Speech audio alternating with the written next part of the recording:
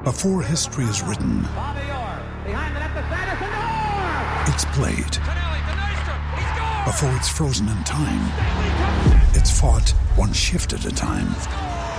Before it's etched in silver, it's carved in ice. What happens next will last forever.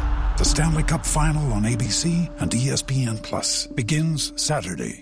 Another day is here, and you're ready for it. What to wear? Check. Breakfast, lunch, and dinner? Check. Planning for what's next and how to save for it? That's where Bank of America can help. For your financial to-dos, Bank of America has experts ready to help get you closer to your goals. Get started at one of our local financial centers or 24/7 in our mobile banking app. Find a location near you at bankofamerica.com/talktous. What would you like the power to do? Mobile banking requires downloading the app and is only available for select devices. Message and data rates may apply. Bank of America N.A., member FDIC. All right, Patrick, last night looked like there were a couple more drops of rain in and around the Chicago area, so I had to postpone that one. If you're the Twins, are you worried at all about the Twins not playing a game this week because of the forecast in Chicago? Well, I just looked at it. Actually, somebody tweeted it out, and the rain Tuesday, Wednesday, Thursday, so more rain than either team has faced in postponing their games. So I don't know. What I can't wait, though, for, gentlemen, is when we get later in the summer and into September and we're complaining about all the doubleheaders that are backed up because of these unavoidable rainouts that they had, right? Yeah. Oh, and you know. That's coming up. Yeah, we ran out of pitching here because we have all these doubleheaders from those unavoidable rainouts. So apparently it might have been just as bad in Chicago as far as having no reason to call it off as it was here, because supposedly it stopped raining at 3:30 and didn't come back. What is wrong with these people? What are they doing? Like, what? Why is this being allowed by the league? Well, they were not playing well, the White Sox, so I don't know. That's the main point. I think we have to put it again. If we can put strip searching the pitchers in the hands of the umpires, we can put starting ball games in the hands of the umpires, right? Forget this home team stuff. Yes. Let the umpires decide whether a game can be postponed or not. Pat, did you see last night we had two position players come in to pitch in blowout games? Eric Sogarb was one of them, for the Brewers, and both of them got the search treatment coming off the mound at the end of their innings. Is that right? That's great. They got that.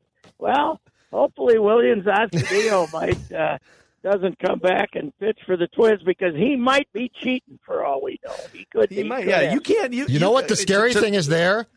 Don't take off his belt. If his belt comes off, we're seeing the jockeys. Yeah, and also they start searching that hair. Good luck. What are we going to find in that hair? They searched Eric Sogarb. That proves that the umpires think this is ridiculous, or that they're responsible for this and are doing everything they can in their power to embarrass the league. Don't you think? That's Now, in fairness, one of the guys was a Phillies second baseman who came in and faced one batter in the 8th inning of a 12-4 game against the Reds. So he faced one batter, and he struck out that one batter. And so I guess if I'm the umpire and I got a second baseman coming in and just blowing guys away, I make sure that spin rate is in check. Yes. I wonder if they ever get a call from the league and say, you're making us look foolish here, guys. What still amazes me, though, is there was no punishment for Romo. That he was allowed to make a complete fiasco out of it, and they didn't do anything about it. So I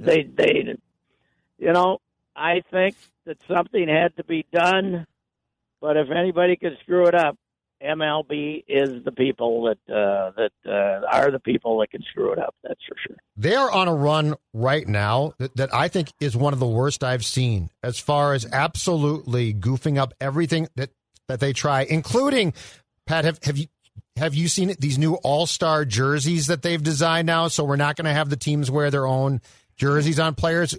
We've designed these American and National League ones, and they are awful. They did that 2 years ago, I think. Am I wrong? I think they did that 2 years ago. Yeah. Well, remember 2 years ago they had like white Didn't they have white and you couldn't see the numbers? They had like silver numbers on white. That was Players Weekend, which were awful that too. Was Players Weekend. That wasn't the All-Star game. So we had special Players Weekend jerseys. Okay, you couldn't see anything. Yes. And of course, everyone always takes pride when they're watching TV across from the room, even when you're as rotten as some Twins teams have been, that you see your own guy, right? And you see your own jersey there, and I didn't know this, so, man.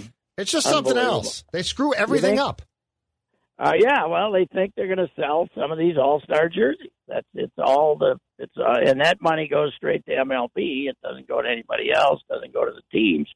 So they're trying to sell. Yes, but if you buy one of these jerseys, you're a weenie, okay? You're officially a weenie if you buy an all-star jersey. You know, nothing. How about just the old all-star patch on a Astros jersey or some damn thing? I mean, it's I don't know. They're amazing.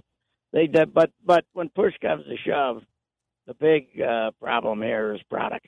They got to do something about the product. So, and I don't know. It is amazing. Like I think when you've got, for instance, a Suns Clippers series where the best player isn't even playing in Kawhi Leonard, and it's more captivating than anything baseball has put out in years. And we're not even in the NBA Finals yet. It's just like when you watch some of these other products, and even the off-season activity with the NFL and NBA and NHL, I don't know, man. I hate to be to pile on the alarmist angle here, but as a young guy myself, and Declan's the same way, and we love baseball, it is a really tough product to fully be all in on, Pat. Oh, God, it is. And, it's... I was telling Judd yesterday. Now, I wrote the column about the Twins or the blog or whatever the hell it was, about the stupid Twins rainout, and people were very enthused about piling on the Twins for being idiots. But if you write something about the actual Twins, you get 6 comments. You get the baseball stories are being read. Just the normal, this is what's going on with the Twins stories are being read at a slightly higher pace than the loons these days, I think. So, that tells you something. I mean, you can't, you guys are discovering it with, Purple Daily, and, you were discovering that, what is astounding, and I might be wrong about this, is that somehow the Timberwolves online get way more conversation than the Wild does. I don't get that, because if the Wild's having a playoff run, maybe not, but right. The Wild have the fans, and the Wild has the product, but Timberwolves, the NBA is still such a conversation point that even the Timberwolves get more online conversation than the Wild. And Pat, it's not games. It's speculation. So, yes. So, if you write about a potential trade, it gets hammered for the Wolves. Reckless speculation. Yeah. In fact, Pat. So our guy Doogie put out on his Scoop podcast, and he just took a text from somebody in the league that said the Wolves badly want to trade for Ben Simmons, and he used the word badly. Within 24 hours, it's all over all the national aggregation sites, and you even have 2 desperate Sixers blog sites coming up with 4 trade ideas each for how they can offload Ben Simmons to the Timberwolves. It's just like any little morsel of information involving NBA offseason speculation is just wildfire across NBA media and social media. It's fun. It's fun. And we've been saying that until this year, the NBA offseason way more interesting than the playoffs. This year they've had good playoffs, and had another classic last night with the wounded Clippers on the road against the red hot Suns, and Paul George decides to get 43 points, and the Clippers stay alive.